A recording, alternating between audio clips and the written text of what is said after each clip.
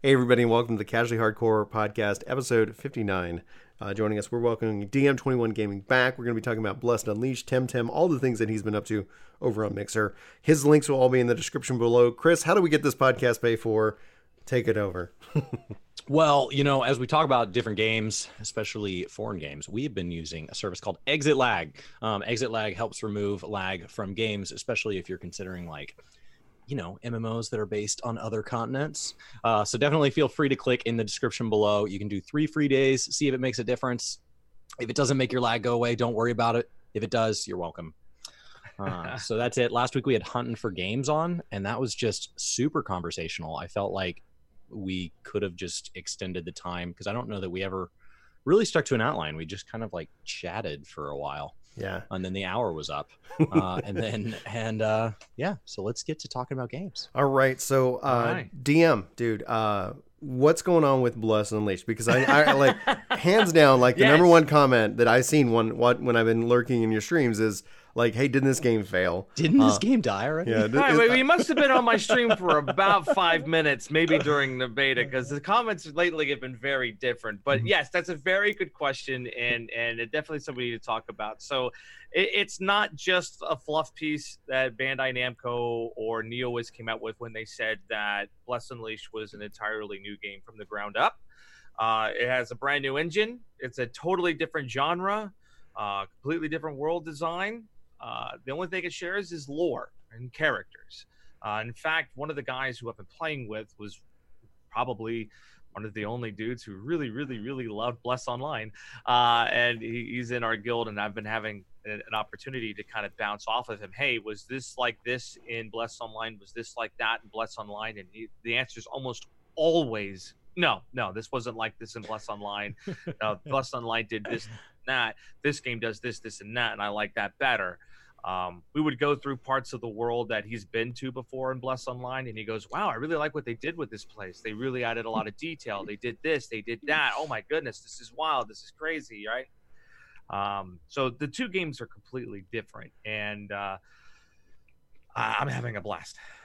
So what's the maximum level cap? Because I was watching your VOD the other day. You're level 30, and you're 31. Playing. Okay, you're 31 now. At the start of the VOD, you were 30. What? And you're playing a Guardian, is that right? So you have a Berserker. Okay, so there is no Guardian class, but that was you're getting there. I'm getting there. Well, again, I briefly touched on the beta, and I was the Berserker, because that's the same one that I picked as well, kind of lion-esque, in its build, and I was like, oh, it felt kind of slow, and I was like, okay, I'll wait till this game comes out and release it. So, what is the elevator pitch to to the community here, why you should go out and try Blessed Unleashed? Is it a free-to-play game? Is it a bind-to-play game? Is there a subscription base there? What's the high-level stats on the game itself? Well, it's free-to-play, so that right off the bat is good. And it will be free-to-play on March the 12th. So it comes out on March 12th. Right now, if you want to get in, you can get a Founders Pack. I'll give you a bit of a head start. You can jump in and play the game. It is free to play, so they got to make the money somewhere. Mm-hmm. The Founders Packs are a pretty good way of doing it. Now, there's first question usually is they're pay to win. Let me put it this way: I won. I was the first person in the world to beat the campaign and to beat the final boss, which is incredibly difficult. And it's kind of like Dark Souls. Okay. So the elevator pitch is that it's a slow, weighty combat ARPG. Not really fast and flighty, very slow, weighty, down in the trenches kind of ARPG combat. And imagine doing that with 1,000 of your friends fighting the same bosses at the same time. We discovered some new features in Bless Unleashed. Forgive me. We discovered some new features in Bless Unleashed that we did not know. They were not advertised at all. They didn't tell us about them. So after you beat the campaign, your character can legit summon the gods from the skies. And what happens is big demons and creatures and evil things come down, and you have to beat them. And it completely changes the environment. Changes weather effects. There's tentacles like Cthulhu coming from space, and there's gods floating in the sky. And it's everybody's like, oh my gosh, the GM's triggered this event. I'm like, nah, I did that, and it's so empowering and it's so cool, and I feel like we're barely scratched the surface of this game, and I've been playing it nonstop. So if you guys, for those who are watching and listening to the podcast, haven't seen DM21, we've had him on the podcast before.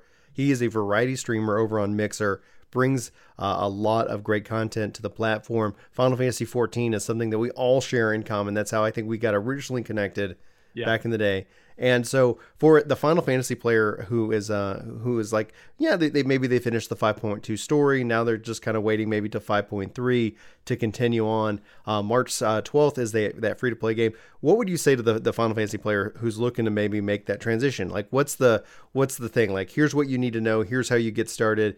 I know the answer. Does a controller work with this game? But like, if they're a controller player in 14, is this going to be a second home for them to come check out? Well, the sad thing is that if you are a Final Fantasy XIV player, you play on PlayStation and on PC. Hopefully soon Xbox. But in this particular case, Bless Unleashed is an Xbox exclusive game for the moment. Oh. We do know they are working on another platform. The only hint they've given us is that other platform begins with the letter P. So PC or PlayStation. Oh, man, that's a tease. Thanks, Sean Brody. I appreciate you. Tell us more. Anyways, so crossplay. I'm hoping so. I've been advocating for it so hard, and luckily, I because I've been covering the game, and they've been kind enough to notice that I've been covering the game. I've been able to, and I have their ear, and I've been telling them how desperately it needs to be crossplay. So I'm hoping that we'll get PC, Xbox crossplay, and then maybe PlayStation jumping aboard soon. I wanted to go to PC because I think a lot of PC players are a little bummed out about what happened with Blitz Online, and it would be a good peace offering to bring it there as quickly as possible. I understand it's meant to be a console MMO, but at the end of the day, they've earned a lot of goodwill with their Xbox players. Mm-hmm. We had a month to test Blitz Unleashed, a month. And we see the game get better and better and better with every test iteration. And now we're at release, and it's really good. Like you were mentioning how Berserker felt slow to you. Mm-hmm. Yeah.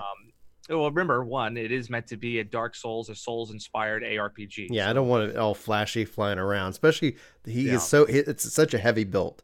You know, just like physical, like intimidation. I was like, yeah, I wouldn't want him just like, you know, like a ballerina just dancing all over the screen. But I was watching your gameplay specifically, and they introduced ways that kind of help alleviate that. Like you were just like, oh, there's an enemy, you know, like 10 yards away, and you would just like jump up and just like jump down and just start slaughtering them. And I was hovering over that buy early access button. I was like, oh man, I might have to make some time for this game. And it's a surprise, you know, and I get it. Like a lot of people are like, you know, this is the Bless Online thing, whatever. It flopped on PC. And the surprising thing is that a lot of people are jumping in, they're seeing it, and they're like, okay, you know, I think the disconnect is that they're trying to compare it to every other MMO on the market. Mm-hmm. Bless Unleashed intentionally breaks all the rules, but in my way, in a good way.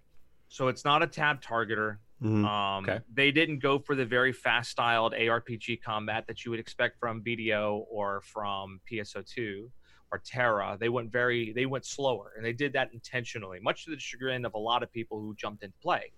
They were expecting BDO. They were expecting a Terra. They got Blessed Souls, is what they got, and that was actually a good thing once you wrap your head around it and you kind of alter your perception of what the game is supposed to be, and you kind of go, okay, and then you get into these boss fights, these incredibly memorable, incredibly difficult, and incredibly rewarding boss fights.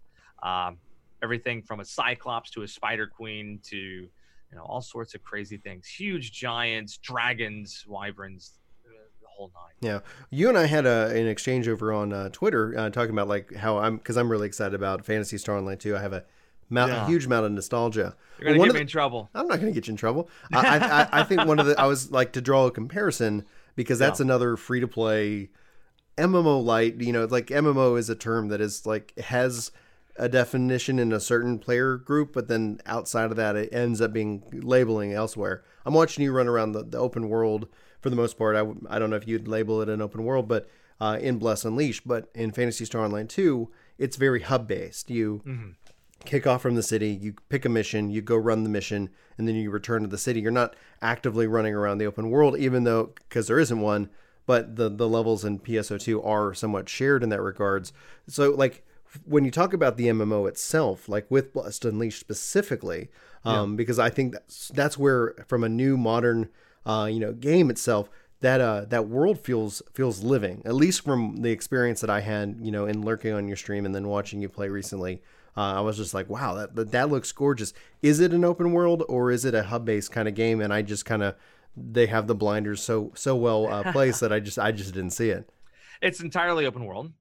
Right now, if you go into the game, it is open world. They do have 2 instances which you can switch between on demand, but they're 2 open world instances. They call them channels, right? Call them channels, yeah. So basically, the whole time you're out there, if there's a boss that's not up on one channel, you can switch channels. It might be up on the other channels. Kind of helpful, particularly in the situation that we are in, where there's a huge influx of players. I think they sold a lot more Founders Packs than they kind of thought they would, because, wow, it's crowded. There's a lot of people out there playing the game. They're having a blast. And the channels kind of help alleviate some of that crowded feeling, because it is an open world. If you're there and your buddy's there, you'll see each other no matter what. You don't have to join a group or a party or be part of the same guild or get lucky. You'll be there. They don't limit the number of people who participate in the field bosses at all. If there's 100 people fighting a field boss, there's 100 people fighting a field boss. Does it scale up? The boss does scale. Okay. The boss dynamically scales. So the more people that show up to the boss fight, the more health it has, and it's fun. That's the thing. It's not just the more health it has too. There's some bosses that summon ads, and they'll summon more depending on how many people are there. So there's a world boss called the Soul Razor Revenant. Also got world first on that one. I almost soloed it because no one else was able to kill it for the chest. But anyway, I had my friends show up at the end to help me out. But yeah, that was a fun one. But that one normally would summon like 10 wraiths that you have to kill. And if you don't kill them within a certain amount of time, they all float to the boss and basically double the boss's attack power.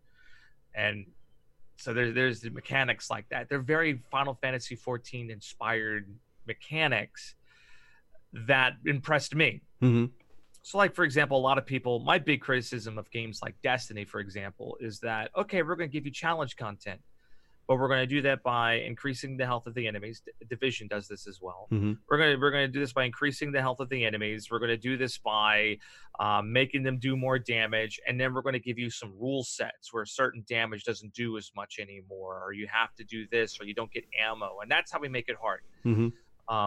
The way that Bless Unleashed does it is they throw in some new mechanics. They throw in some new moves as you get closer to the bottom. There's like the 20% event triggers. There's they don't just add more health or more mobs to it. They do a lot of things that dynamically changes the difficulty as you go through. How does that work on gearing? Well, gearing is... It's like 14 is the most boring from a gearing standpoint, right? You just equip the highest eye level you can find, and then when new patch comes out, you just replace that with the new higher version. And then you have the opposite end where you talk about like Wolcen Diablo thing. Well, not Diablo because the sets, but like a Wolcen where it's like every piece is part of a build and you have to understand how all these stats work together, and it's so complex that you really have to have your detail sheet up in front of you where you don't know if what you're equipping is accidentally making you worse. So here's the cool thing. The loot is very much, it feels like a looter shooter. It's part of your build. Okay. The equipment you equip will change or augment your abilities. You get different attack bonuses or crit hit or crit damage rates and things like that. So there's passives that are attached to the gear itself? There are passives that are attached to the gear itself. Be still my heart. my old school MMO player in me is just like jumping for joy on that. 100%. And that's the thing that I really do love about it, is that they have a lot of different substats that really change your character. For example, there is this one belt that I have. I don't have it equipped, but I have it. Why? Because I know in a future blessing I will unlock a skill called Seize. And Seize is, at first glance, not that big a deal. It's a chain. You throw it out in front of you. You pull the enemy closer to you, and it stuns them for a little bit. And, it does a little bit of damage. It's not too special or nothing that's too outlandishly awesome. But then you get this belt, and the belt will reduce the enemy's defense by 36%. Oh, well, wait a minute. Now that's worth it, because think about that in a raid situation. Mm-hmm. Now I can increase everybody's damage against the boss. That can help us hit damage checks and things like that. So it's more than just a pull and a stun. Now it's a defense down. I can use it in burst phases and things like that. So I've been holding on to this belt, even though I don't have it equipped, until I get my new blessing, and I'm going to use that to actually help us run through raid content faster. There's all sorts of things like that. I got some mechanical questions for you and to get your perspective on it, especially as it relates to this, because sure. as a new, in this regards, new game, new MMO, we've long seen over the last decade, like 2010 to 2020, the homogenization of a lot of the systems that play out within these games. And, 14 is no exception to that. And they've gone and done different directions with it, like Blue Mage, for example, not being able to use matchmaking, but you can build it however you want, as long as you have friends that are willing to run content with you. If you, I don't know if you followed the Blue Protocol development, but also another Bandai Namco game, just like this one is being published by them. And what they're doing is they're bringing back skill trees for these MMOs. They're bringing back leveling your weapons. Like, okay, your weapon has experience. It gets stronger. Go grind it out, because we play RPGs because we have some kind of sick connection to the need to get XP. It's like it's a problem that I have. Help. But beyond that, like, they've added in all these different systems, your gear, your level, your weapon level, your skill trees, and they all summarize that into a battle point within Blue Protocol, so that you can now do some of the match-made content. Does Bliss Unleashed feature match-made content? Does it have skill trees? How do you go about having player agency with RNG in terms of getting people together? I really want to know your perspective. So all the above, it has it all. There is matchmaking for arenas, which are 2-player boss fights. Then there's layers, which are 5-player boss fights. And then there's dungeons, which are 5-player dungeons. Each dungeon typically consists of 3 bosses, right? And then some mobs in between and things like that. Mm-hmm. All that can be match made, but naturally beware, because you never know who you're going to get match made with. And this being a hard Souls-like game, you will have problems. So make friends. I will just tell you that right now. So it has all of that. You can matchmake and all of that. It also has PvP. That was one of the things that a lot of people don't really understand, is that it has PvP. I had the opportunity to try some 3v3 arenas, and they get sweaty. Like, they get really sweaty. Very competitive, and it's MMR based. And one of the cool things about Bless Unleashed too is that they run on dedicated servers, which is that's a big criticism for the Destiny 2. Destiny 2 is they don't run on dedicated servers. So there's still a few lag issues at being a new MMO with a lot of players coming on. But that is the thing. They run their PvP in seasons. Right now they're in preseason. They're trying to figure out class balancing and things like that. So they don't want to lock in any kind of real results yet. People are leveling their characters. They're learning the game. So that's going to give them some time to build their characters, maybe get some consumables. This is a game that doesn't hold your hand. Mm-hmm. So they will not balance you or your gear. What you show up with into the arena, that's what you have. That includes consumables. So what's your thought, Chris? Because I mean, I prefer skill-based PvP, so I prefer it to be something like Halo, where like everybody's given the same thing, and then the delta between somebody who's really good and somebody who has never played a video game picking up a controller for the first time is that raw ability to control, not somebody's like endless grind, and then therefore having so what we've learned as we go back and we watch games kind of come back around the second time, like WoW Classic, when you look at PvP in WoW Classic versus how it was in WoW Vanilla, is there is this whole tier of players now that are professional content creators. So these are not 12-year-olds in a basement, like whatever the stereotype on South Park. That this is literally adults sitting there with decades of knowledge and practice, with a ridiculous number of hours and a cash incentive to be the literal best, and just optimize until they punish everybody below that top 1%. So far out of the running that like PvP in Classic doesn't interest me, because I don't have 90 hours a week to grind all the people who get off a certain flight path or some optimal PvP mode to get my rating up high enough. Well, luckily for you, there is another PvP mode. It's called Battlegrounds, and that one is scaled. From my understanding, that one is scaled. The arenas are meant to be the competitive, like I want to be the best. And in Bless Unleashed's philosophy, that pretty much means I'm able to get the best gear. I know the game and I know how to get it. I know how to make the best builds, and I know how to get the best consumables, and I'm going to beat you with it. And that's what the Arena 3v3s are for. How many hours does it take to acquire those things? Well, let's see here. I'm at end game now. I started on Wednesday at 1:00 p.m. Eastern Standard Time, and I beat Gideon, the final boss of the campaign, by about 1:00 p.m. on Sunday, playing roughly 16 hours a day. So what is that, 16 times 4? 64 hours. Yeah, 60, 70 hours for a game. Now, that being said, I knew what I was doing. I had a really good team. I could not have done it without that team. This is a game that greatly rewards teamwork. Other players, your mileage will vary. You might spend 100 hours to get as far as I have. And there's even people who have similar teams who still haven't beaten Gideon and gotten that far in the story, who are very competitive in their own right. It's a hard game. So if you're competing at that 3v3 level, that's not something that you do as a new player. That's not something you do as a neophyte. That's something you do as someone who's really braved the game and gotten that far. So hundreds of hours of content. Yeah. Dedicated servers. Variety of play modes. How are they long-term planning to pay for this? All right, let's talk monetization. So obviously it's free to play, right? Yeah. So it being free to play, you can jump on and play, and you don't have to pay a dime for the game ever. The first thing I want to touch on is that you will not really be disadvantaged much at all if you are a free-to-play player.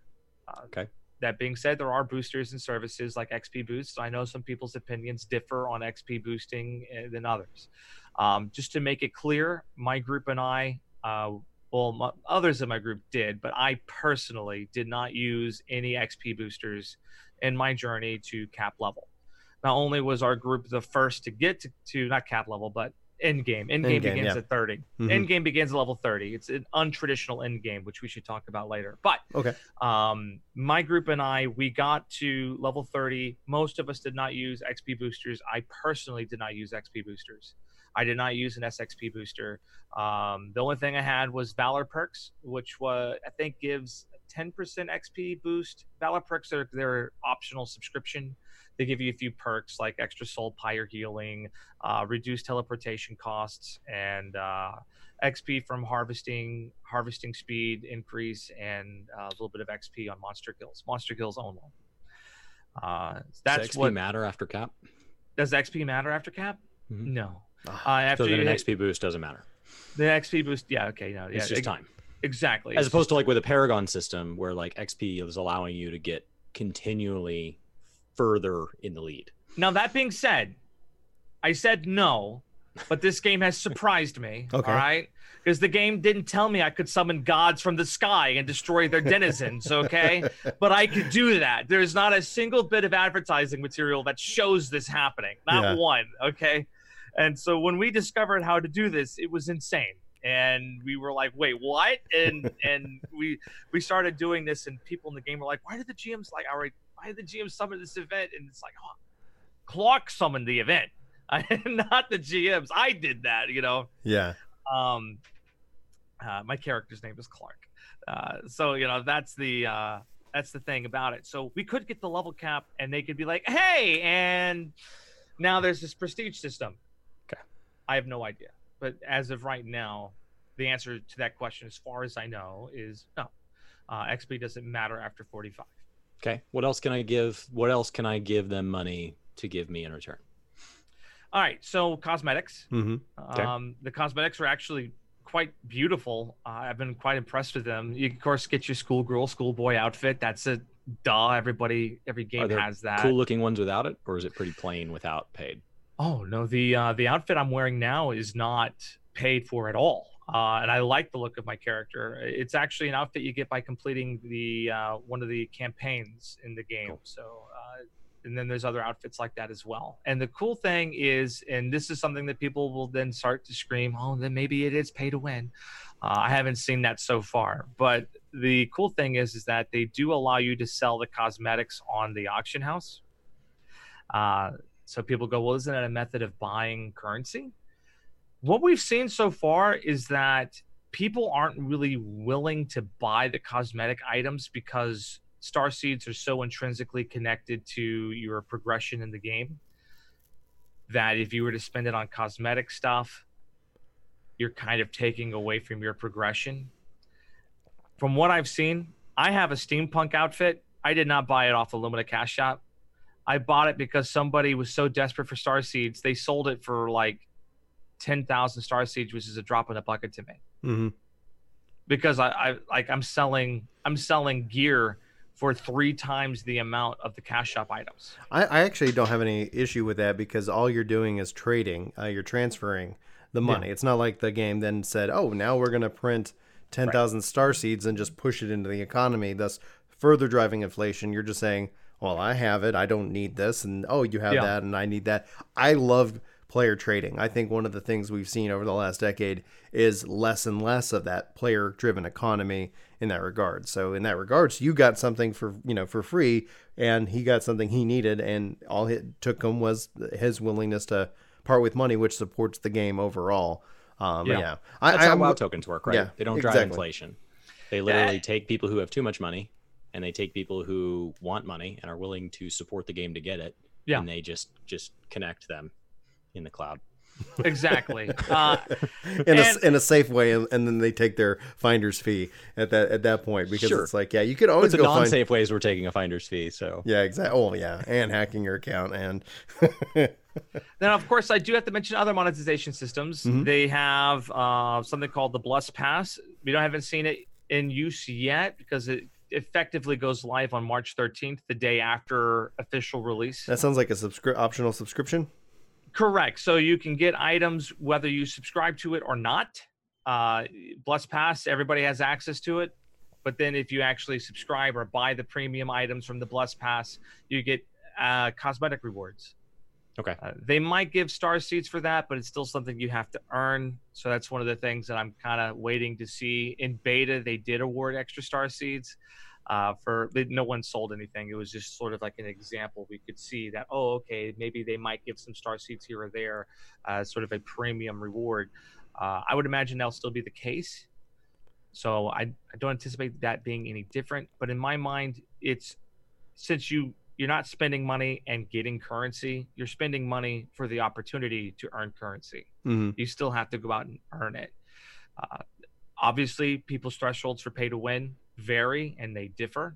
So I think it's an important distinction, because I've even seen people call Final Fantasy 14 pay to win, and that's all a matter of how it's defined on how you define it.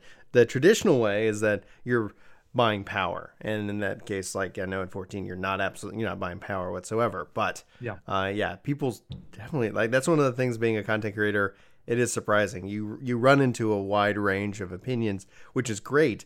And that's one of the things, like I tweeted out yesterday talking about Final Fantasy VII Remake, how we're just I was really shocked that so many people were saying like they actually are upset or they don't like it at all. And it's perfectly fine to have it. I'm I was just surprised by the volume of it. And because in our little vacuum, yeah, 2 people that played the demo in the same room, we're like, we this both is great. liked it. This so is we're great. like, how could there be another opinion? Yeah. We've tested everybody in this room. 100% of Brian and Chris like this game. And so like, but we go online and we see that, you know, people in our community, et cetera, even beyond that, like, you know, Chris Collier and other writers at you know, prominent, you know, video game news outlets, you know, it's like, yeah, people are just saying like, not a big fan. It's like, and it's perfectly fine if they want to think that. I was kind of like, wow, that's surprising. Chris and I sat down and talked about it, and somebody even replied to my tweet and they're like, who doesn't like this game? This game's perfect. And I'm like, oh, it's so good that like there's an undisturbed part of the internet out there that isn't aware of that, you know, of a differing opinion regarding like, just like, hey, whether you like a game or not. And I was like, I thought it was like this unique unicorn that I found that replied to me. I was like, don't go searching, stay pure. and that's the thing I'm running into right now is, you know, and I'm not going to tell the PC players that they were wrong about Bless Online. Bless Online, the predecessor to Bless Unleashed, was not good. All right. I remember thinking, gee, maybe I want to pop into this, but I had a few reservations. One of my big reservations is if you won't let me test the game before it comes out, I'm not going to pay for it until I get some reviews, particularly when it comes to MMOs. Right. That was something that happened with Bless Online, and it had technical issues and a lot of woes and a lot of problems. When it dropped here in the U.S. It should have never dropped in the U.S. Why label this Bless Unleashed as the same? You know, outside of the lore. Like, if they are only really sharing the lore, why not? Especially because that confusion. Like, it's a freaking Wii to Wii U, maybe? Yeah. Let me advocate for the Bless Online players because they need some advocacy. And the big thing is that they paid a lot of money for the game. And even though part of me is kind of like, well, why? Because you didn't get a chance to really test it or play it.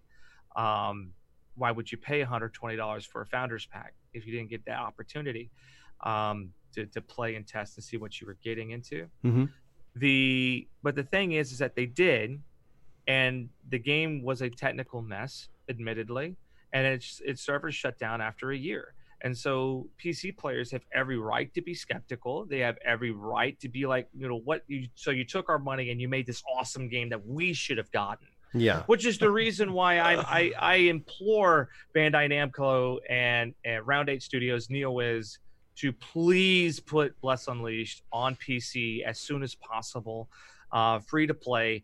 Maybe even consider giving some free founders packs for the PC guys who paid for the Bless Online already. Is that possible? Can we please make that happen? To basically give them the game that I think they wanted. And I think that's what Bless Unleashed represents. Yeah. The thing, you know, Bless Online was an old game when it came to the US. Yeah. So it's the same reason why I'm skeptical of PSO2, which is why I thought you were going to get me in trouble earlier. I'm like, I feel like PSO2 is just a nostalgia dream. I don't think it's that good of a game. Sorry. And you know, crucify me if you will. I'm just deleting you from the podcast, right? No, and that's fine, you know. And look, and that's my opinion, and I'm not going to tell you your opinion's wrong. It's just for me, I have no nostalgia attached to the game. So Bless Online, that was the same case. That was the same thing with me. It's like it's an older game. I'm not sure how it's going to be when it's received over here. You know, I'll wait. And I waited, saw the reviews, and said, nope, not playing it. The thing is that I do think that PC players for Bless Online were given the short end of the stick there. And I would like to see NeoWiz and Round 8 really do something for those guys and get them the product that they wanted and make it up to them. Now, is Unleashed a new? I believe it's a new dev and the new publisher, Bandai Namco, stepping in. But this is a different team who developed Unleashed, right? Yes and no. So there are some members of the original Bless Online team that are a part of the Bless Unleashed team. There are some people who are the same. There's also some new folks, and I've had the time to meet them. And, you know how it is when you meet people, you immediately realize, oh, they're cool people. And they're not this evil organization that's out there to steal your money. No, like the developers are incredibly passionate. I've had times to chat with the lead dungeon developer. And I've had opportunities to talk to him directly about the game, about the dungeons, and what I like and what I don't like. And that has been really, really good. I could tell he's incredibly passionate. I've had the opportunity to talk to Sean Brody, the community manager. I've, being a preferred content creator for Bless Unleashed, full disclosure, I know I've had the opportunity to meet some people. Mm-hmm. And I can tell you, they're a passionate group of developers who desperately want to make a good game. And you could feel it when you play Bless Unleashed. Is there? You said that there was one other thing regarding Bless Unleashed that you wanted to kind of touch on. If like any other thoughts on Bless Unleashed, because I do also want to talk to you about your work within the Temtem arena and and that game as well. So, like, is there anything else before we move into Temtem? Yeah, sure. Let me just break into this. Bless Unleashed end game is not like your traditional MMO end game. Your traditional MMO end game is rush to level cap, then worry about everything else. Bless Unleashed doesn't let you do that. They will legit say, hey, have you worked up your reputations? Because if not, you need to do that. We won't let you progress. And some people that will actually turn them off. Mm-hmm. Some people that gets them excited. For me, I believe leveling is a journey. I actually hate that leveling has been trivialized to just something you got to do before you can play the real game. Admittedly, Final Fantasy XIV is kind of like that, though they've done a better job with Shadowbringers and Stormblood, making that story so worth it and fun to play through. So they've been getting better, but at launch... And 5.3 marks a big change in the new player experience. Yeah. Yes. It will come out at the same time as a drastic overhaul to the new player experience in World of Warcraft. So the two titans in the room are both saying, we have been wrong. I want desperately to be able to say after 5.3 to not rush to Heaven's Word. And because it's like when we look at the stats, when we look at the conversions, when we work with players and when we help them, because they're like, everybody says this is worth it. And then once we get them to Heaven's Word, then they come back and they're like, I get it. Like, I loved ARR. I think ARR is fantastic. I was there day one and, I went through that journey and we didn't know what was going to happen. I think ARR is a masterpiece. I know I am in the minority. I know that ARR at this point, because that's not where the end game is happening, because that's not where the social aspect is happening. It's hard to sit here and say like, okay, yeah, I get it, but you owe it to yourself to do it. I'm concerned for 5.3 with a squish. I'm concerned with what does that mean overall for the game itself. Is it going to feel like, are we sacrificing a lot to get a little, or are we sacrificing a little to get a lot? And if it helps improve the overall new player experience, it helps make that journey from A to end, from alpha to omega, like just even more seamless. And we don't have so many people dropping out of the game before they get to the game. That would, I think, overall be the reason to do it. And I'm looking forward to the numbers. And I hope that I get to go back and remake our guide for getting started with this game and saying, hey, don't worry about rushing to cap. Like, I want you to have the best journey possible. Exactly. Here's what you need to know. That's what I hope to be able to sit down and do this summer. But it's still a reality. Like, that is like, you go look at the guide and it's like, here are the walls that you're going to hit and you have to, and you got to clear them. Just buckle up and do it, as opposed to, and then the game, like, they've really streamlined a lot of the game post, once Heaven's Word hits, then from there it's a lot better experience. And and that's kind of what I've been trying to say, especially to the more casual players of Bloods Unleashed, because that there's a lot of people who work, they don't get to play 16 hours a day like me. Are you saying streaming and content creation isn't work? Absolutely not. Anyways, but the point is that for us, we hit barriers and walls that I don't think other players will. For example, if you play straight through to level 17 as hard as you can and as quickly as you can, you're going to run into an XP gap where suddenly you don't have enough experience points to really do the next dungeon. However, if you're a more casual player and you jump in and you do the region quests, you do all of your side quests, and you're helping people and you're doing the arenas and you're leveling at a less dumb pace, and you actually take the time to do region quests and help your friends and play an MMO like an MMO is designed to be played, you won't have that experience point gap. And so I think that's one of the big things there, is that they do things to kind of throttle the hardcore guys, but that won't necessarily throttle the more casual player. We've seen a big shift over the last 10 years in games in general, too. Games live a lot longer than we thought they did. So when we criticize WoW and Final Fantasy's new player experience, that content was designed to be played then. And so we're like, the people then were designing it for that time period. They weren't designing it to like age pristinely a decade later. Like that wasn't in the scope. Like with Final Fantasy specifically, they weren't even sure the game was going to be around 2 years later, much less be the entry point to the #1 game on Metacritic in 2019. Like that, there's no way they could have seen that coming. And then we've seen a shift on like games in general also. So like in Diablo, I still felt like Diablo 3, the goal was get to cap and then worry about it.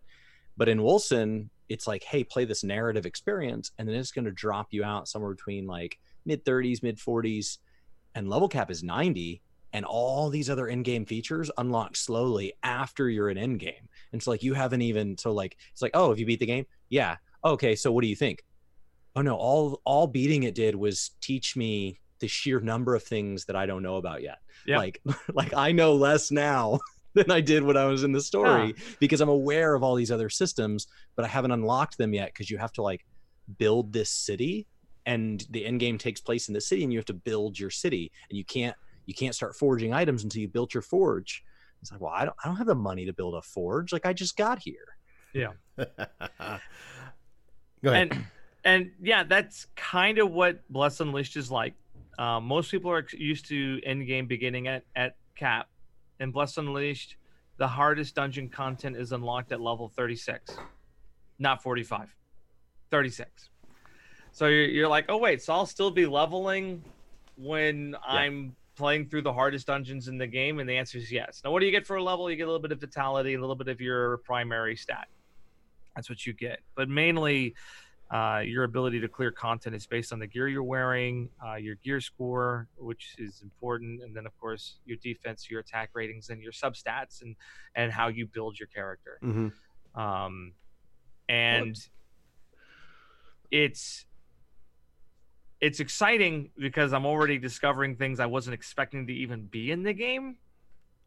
And I kind of want to continue scratching off that surface there. I still have a story mission, but we're being time gated a little bit on reputation, which is what my current project is to get my reputation up and get loyalty tokens and things like that. But yeah. Are there servers for this game, or is it just like all you just start a character and you're in, and then they have channels?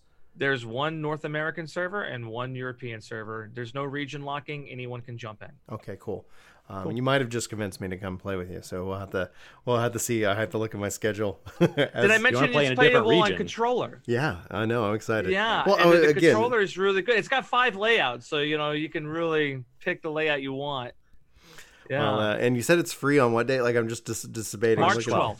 Okay, so that's the date I had in my mind. So when you said you want to talk about it today, I was like, isn't that coming out in March? Yeah, like exactly. Well, we'll see. We'll see. I have. Let's see what I can do today. You could spend $20 and jump in on the 5th with the deluxe, or you could spend $40 and jump in today. Oh, so it's a skill now. Okay, I'll have to go look at those packages and decide. Yeah, you have convinced me to at least try it. I played the beta. You convinced me to try the beta, and I was just like, okay, like how many? And go ahead. If I may.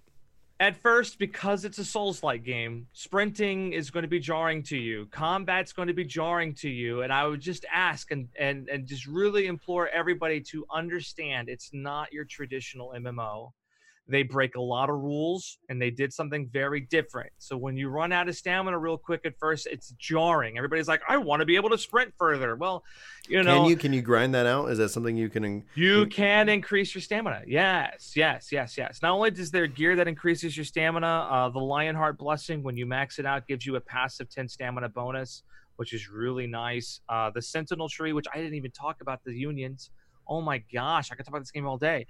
But the Sentinel Tree and the unions, you can unlock an additional 10 stamina there. So passively, you can unlock 20 stamina.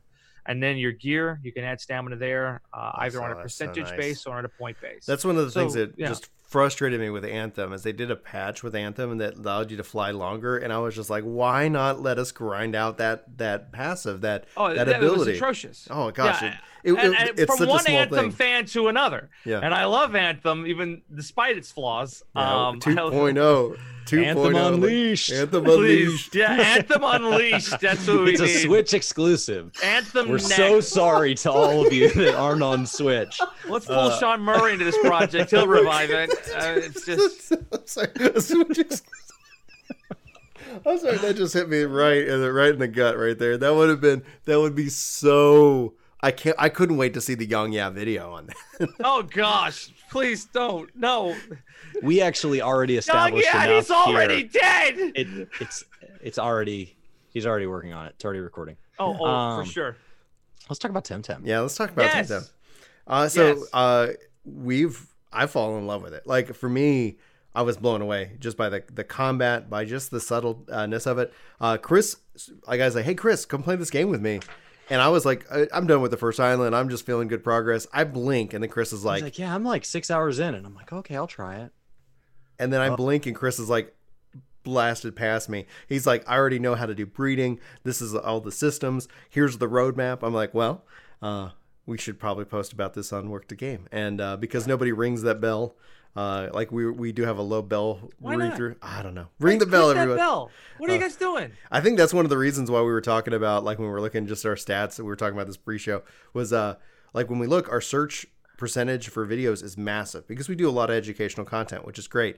Our browse, meaning what YouTube feels like it pushes, I think that they're really leaning into people who ring the bell. Like if you like, because we've posted on things and people have messaged me, DM me saying, Brian, did you see this article from last week? And I go, here's the three videos. Here's the 3 videos of us talking about it. Like YouTube is not pushing out like our content. I'm like, okay, I guess we're gonna have to start saying ring the bell. Get the bell on. But yeah, so like Chris was posting on it. Like there's so much cool Temtem stuff. They've released a roadmap all the way through 2021. Yes. You are covering it in a competitive way, and that's what I want to kind of hopefully focus on the back half of the podcast here. Talk to us about your role with Temtem. Talk to us about why you decided to kind of take on this arena role, and what is it, and why should people be excited? Well, first off, I do shoutcasting for Temtem competitive play with the #1 competitive platform for Temtem Arena. Temtem Arena, check it out. It's dope. So it's actually a community-driven project. Temtem Arena is, where some guy was just like, dude, this is great. I love this. I've been wanting to do something like this forever. Let's roll it. And he attracted a lot of talent. I'm one of the shoutcasters. I show up and shoutcast the games, and it's awesome watching these competitors come in and tear it up. And they're doing things that no one has really seen too much in the competitive Temtem scene because it's new, and they're coming up with new metas, new team comps every time we see them, and they just learn how to get better and better and better. And you see one new comp come out that beats the old one, and then another one will come out to beat that one, and every week it's something different. It's been an absolute joy to participate in. I've been very privileged and to be a part of it. Temtem is really cool because I'm going to unfortunately upset a lot of Pokemon fans here, and I'm sorry, but it's what Pokemon should have been by now. Pokemon, unfortunately, has not innovated as a game. It's the same game that I played back when I was 10. And, it was awesome jumping into Pokemon Let's Go because that was the game that I was familiar with as a kid. And so it was fun to do that and then play it a little differently with a different spin. But none of that different spin really landed in the new game. And the features that were new were bugged or had other issues, technical problems, and it kind of landed me in a really weird way because the whole game was about expanding the Pokedex now. But with the new game Sword and Shield, they may have expanded the Pokedex, but then they brought it back down. Mm-hmm.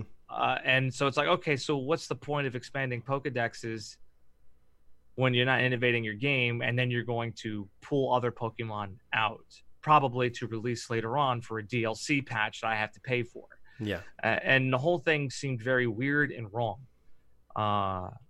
With Temtem, you now get this world where it will grow and pretty much grow for free, after you buy it. We get the idea that it's a live service game. Mm-hmm. So with live service games comes the idea that you'll get new content eventually, unlike your traditional single player games. So Pokemon, which should be a live service game because of how the game is and how it should have innovated, is not. Temtem is a live service game. It's an MMO that doesn't feel like an MMO. It feels like you're playing Pokemon, but with a bunch of people who doing it with you, and you could see them and compete against them and play with them, and soon join clubs and do a number of other really cool MMO related things. Crossplay, multi-platform. Yes. So like you're talking about, like when you're talking about Pokemon, you're saying, just like earlier when we were laughing about Anthem, is like it's on Switch. That's where you play it.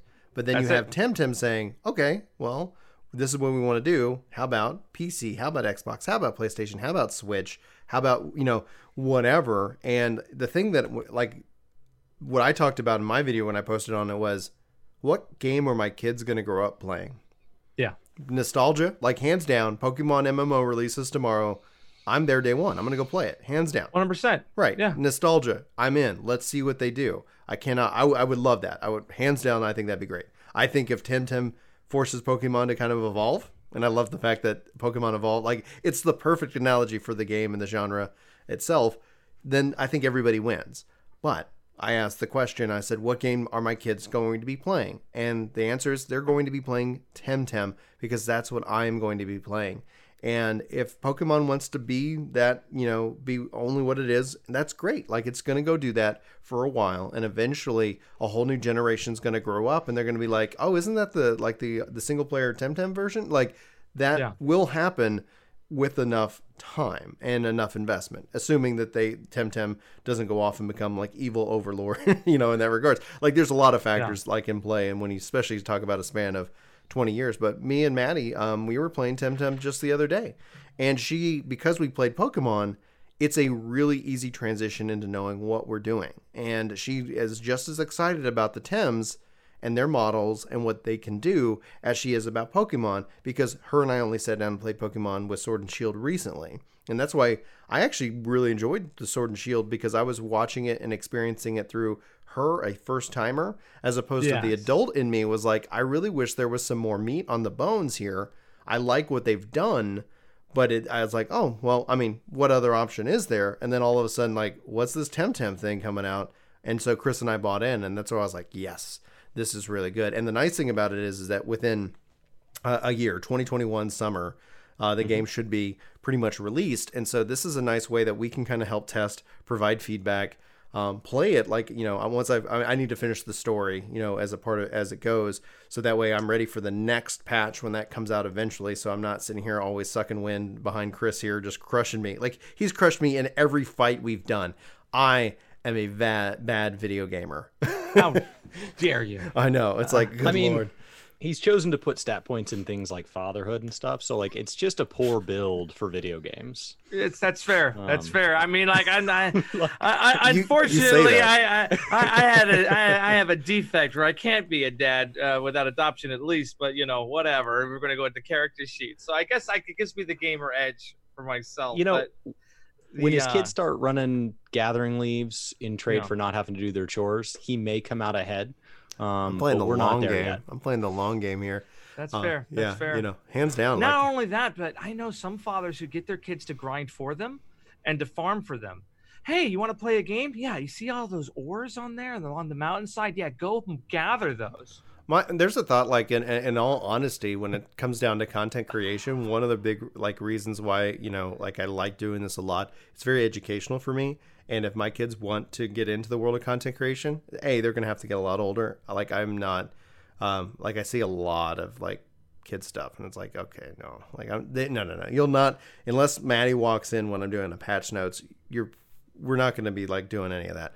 But if she wants to get into content creation as an adult, I'm going to be excited, because I can be sitting here and it's like, here's what, here's how you make content. Here's how you engage with your community. Like, what is it, what are you doing this for? What's it about? And hopefully try to help raise hopefully good people, good content creators for the next generation. And then at the same time, I've got 4 kids. We're not planning on stopping, full disclosure. So at some point, I could have a raid team, it's like, all right, there you go. Right? It's like, and then hey, 4 kids, you got a group in Bless Unleashed. There it is. You're on your way. We got 2 Xboxes. I just need to figure out a way to afford more. Well, hell, that's where people wonder why I'm pro cloud. I have a great experience. I don't have to buy systems. the internet works. We have a gig. Oh my gosh. Let's just cloud up everybody. I mean, like, everybody's complaining about Stadia, and I'm like, I have had a great time on Stadia. Yeah, 2/3 of this room right now have a great time on Stadia. I have had a miserable experience. And what I will say that Stadia's biggest weakness right now is not me having a miserable experience out of this room. It's that there is not a single person that plays games on Stadia that cannot also go pick those games up on another platform. Yeah. Nobody has moved it to being their primary. That's their weakness, is they have no leverage over developers. If I had kids, Stadia would be their primary. Right. Because it's cheap. Since they don't have leverage on developers, they have to then create leverage, and they haven't, and that means pay them, and they have not been willing to pay them.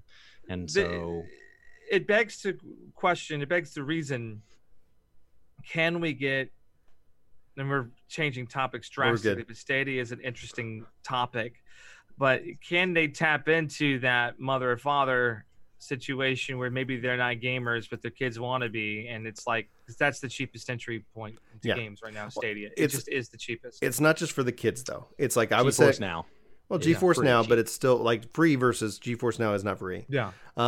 Stadia is will be here in like, it will be free a couple of months, we assume. You just buy the game when you're done. The I was sitting down and actually, like, on that note, like, I was talking with both of my brother-in-laws and like one of my cousins. We're all at dinner, and they were sitting here like, they're former gamers, like hardcore gamers, love video games, don't have current consoles. And we were sitting here and I was like, oh yeah, so here's some cloud stuff that's coming out. And they're like, tell me more about that. And I was like, yeah, like, you don't have, you just buy the game and then you stream it. So if you've got good internet, you're ready to go. And they're like, that would be perfect for me, because the road barrier is still that $400 console. It's still that, like, PC. It's like, wait a minute, like, if all of us, like, Stadia and stuff isn't for I wouldn't say mass market hardcore gamers today. However, it's about trying to bring back in these gamers who just play like freaking mobile games. Like, we were just like, okay, I'm on a mobile phone. Let's see here. Let's just play these mobile games. You know, and it's like, I could play Elder Scrolls, but it doesn't run on my phone. Yeah, it doesn't run. Oh, well, stream it to your phone. Like, I was just Destiny 2 runs on my phone. Yeah, Destiny 2. I was playing Division 2. I was playing just Temtem. Like, I'm actually streaming Temtem onto my phone. So that's what me and Maddie are just playing on downstairs. And it's just because we have no capped internet. We have no problems, and there's no lag. Like, it's once you go hands on, you're like, oh my god, the tech actually works. This is insane. And then from a content creation perspective, being able to not have these games on my hard drive, so that way I can have, oh my god, footage, and so I can edit videos and stuff. Like, it is a game changer for me in that regards. Back to Temtem, because we might have to get you on just to sit here and talk cloud gaming. You know, I know that's I would love people to. hate when I talk about the cloud. They hate. They're like, don't, you know, because it's not for them. Yeah. And that's the thing. It's like, not everything someone makes will be for you, and it's okay that it's not for you. But you know what? I could see the audience who would want this. I could see why they would want this. I mean, like, come on. You put a Stadia control in the hands of your 5-year-old who wants to play Minecraft, and off you go. Or Farming Simulator or Destiny, and I just had to buy the game. That was it. I didn't do anything else. Yeah. I just had to buy the game. No, and I don't have to worry about whether or not the hardware fails.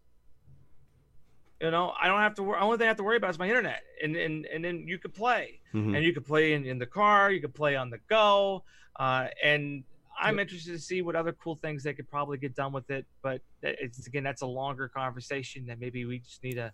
Yeah. We're gonna have to get you. We need to get you back. We got to pull Yang in the room. We'll have a chat. Yeah. Oh, that'd be great. It'd be so. That would be. They like. Yeah. We'll see. Well, when we always invite everybody on, and you know, depending on the size of the, you know, like, it depends. And scheduling. And scheduling. Scheduling's a hard one. We got a couple minutes left. Temtem Arena though. So, like, what would be the high level elevator pitch? Like, where can people find that, and what do you like about it? Well, twitch.tv/Temtem Arena. That's where you can find it. And I like the fact that it's a community project that's made up of a lot of talented people who are working really hard, pretty much for free, to bring competitive Temtem action. The big thing is that when it came to Pokemon esports, only Nintendo company and the Pokemon company can really run tournaments. And it took the community ran tournaments pretty much purely out of the picture, any type of real sense or scale. because Tim doesn't put any restraints on who can or how Pokemon tournaments can be run, we can have our community tournament come out and actually run it without the help of Crema or some other third party saying that it's okay for us to do it. And the really cool thing that I really want to point out is that Crema has been really responsive to Tim Arena, in the fact that they moved up the spectator modes or being able to spectate on the games to a higher priority, to being sooner in the roadmap than what was originally anticipated, because the demand for competitive play and competitive viewing was really high. Like, my first time shoutcasting a Tim Arena match went live to 2,000 concurrent viewers. That's incredible. On a brand new channel that had not existed before. It was like a week old by the time I had joined the team.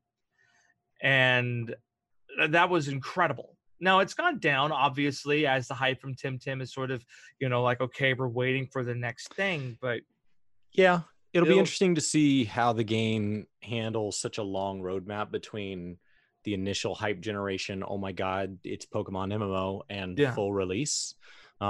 Because like my brothers, for example, they would only be playing for PvP. So like I can look at the roadmap and I can see where their on-ramp is, right? When we start to see MMR-based PvP and tournaments get added, which are both on the roadmap, when that comes on, that's their natural point. Breeding, playing a story, that doesn't interest them. So playing now would really be a waste of kind of their time if they don't want to go engage in something. Well, because when I last talked to them, there wasn't social stuff. No, there wasn't social stuff. Go to Tim Arena on Twitter, join their Discord, and register for a tournament. Anybody can register. That's the thing, is that the way that we're billing it and the way that we're building it as a community is that you don't need MMR.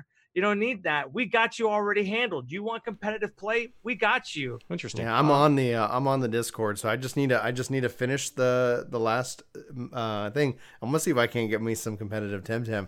I'm probably gonna get the floor mapped. It's been a long time since I've done. It's really cool, man. Tournaments. I did not know this was a thing. Yeah, that's why I was like, I'm really excited for us to talk about it. I was like, oh man, I'm gonna surprise Chris with this because I don't think he's aware, because he's mopped the floor with me. I need to get good. I'm not gonna lie. My skills in Temtem are lacking. I need to turn on the ginger power and just bring it in. Just like, I used to be very competitive, like fighting, like love fighting games, and different kind of tournaments, things like that. And this is before all that really kind of blew up big and before I became a dad. So there's obviously like, what kind of balance and time is allocated that I can put to it. But yeah, okay. Guys, be sure to go check out the Temtem Arena. Be sure to follow DM21 Gaming on all his socials. Streams over almost daily. Like, there's been a couple times where I've been like, I like to go lurk and support and farm, sparks on Mixer. And sometimes I go online and you're not live. I'm like, all right. I guess sleeping? I guess I'll go watch somebody else over on Mixer. But you're one of my favorite creators over there. I really appreciate what you do, what you bring to all the communities and all the games that you play. Truly, I think, obviously, passionate gamer, and hopefully you continue to grow and see success. Where can people find you? Is there anything else that you want to say before we wrap up the show? Well, they can find me at mixer.com/DM21 Gaming. You can also find me on YouTube. If those people who are skeptical on Bless Unleashed, you want to learn a little bit more, I got some videos there. Remind, all those videos were before the Head Start launch. So for those wondering, well, hey, does he still like or play the game? The answer is yes. I'm playing the game religiously on Mixer. That's the reason why there's no new videos, is I can't stop playing. It's bad. I have an addiction. Someone help me. Chad's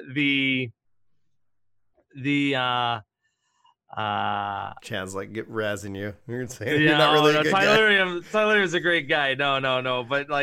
But seriously though, it's mixer.com/DM21 Gaming. And please, if you are interested at all in competitive Temtem, do take a look at Temtem Arena on Twitter or on Twitch. Join the Discord. You can register for competitive games today. There's no reason to wait for MMR or tournaments hosted by Crema. They're doing this now, and they're giving us the tools that we need to continue being successful.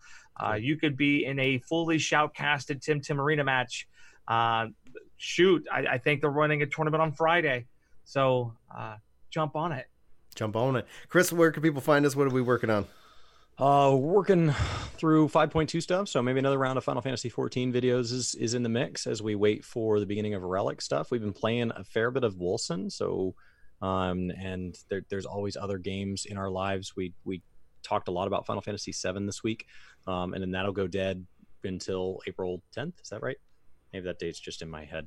And last week we had Hunting for Games. That was an awesome podcast. Next week we have Tate scheduled, so that is the plan for next week's podcast.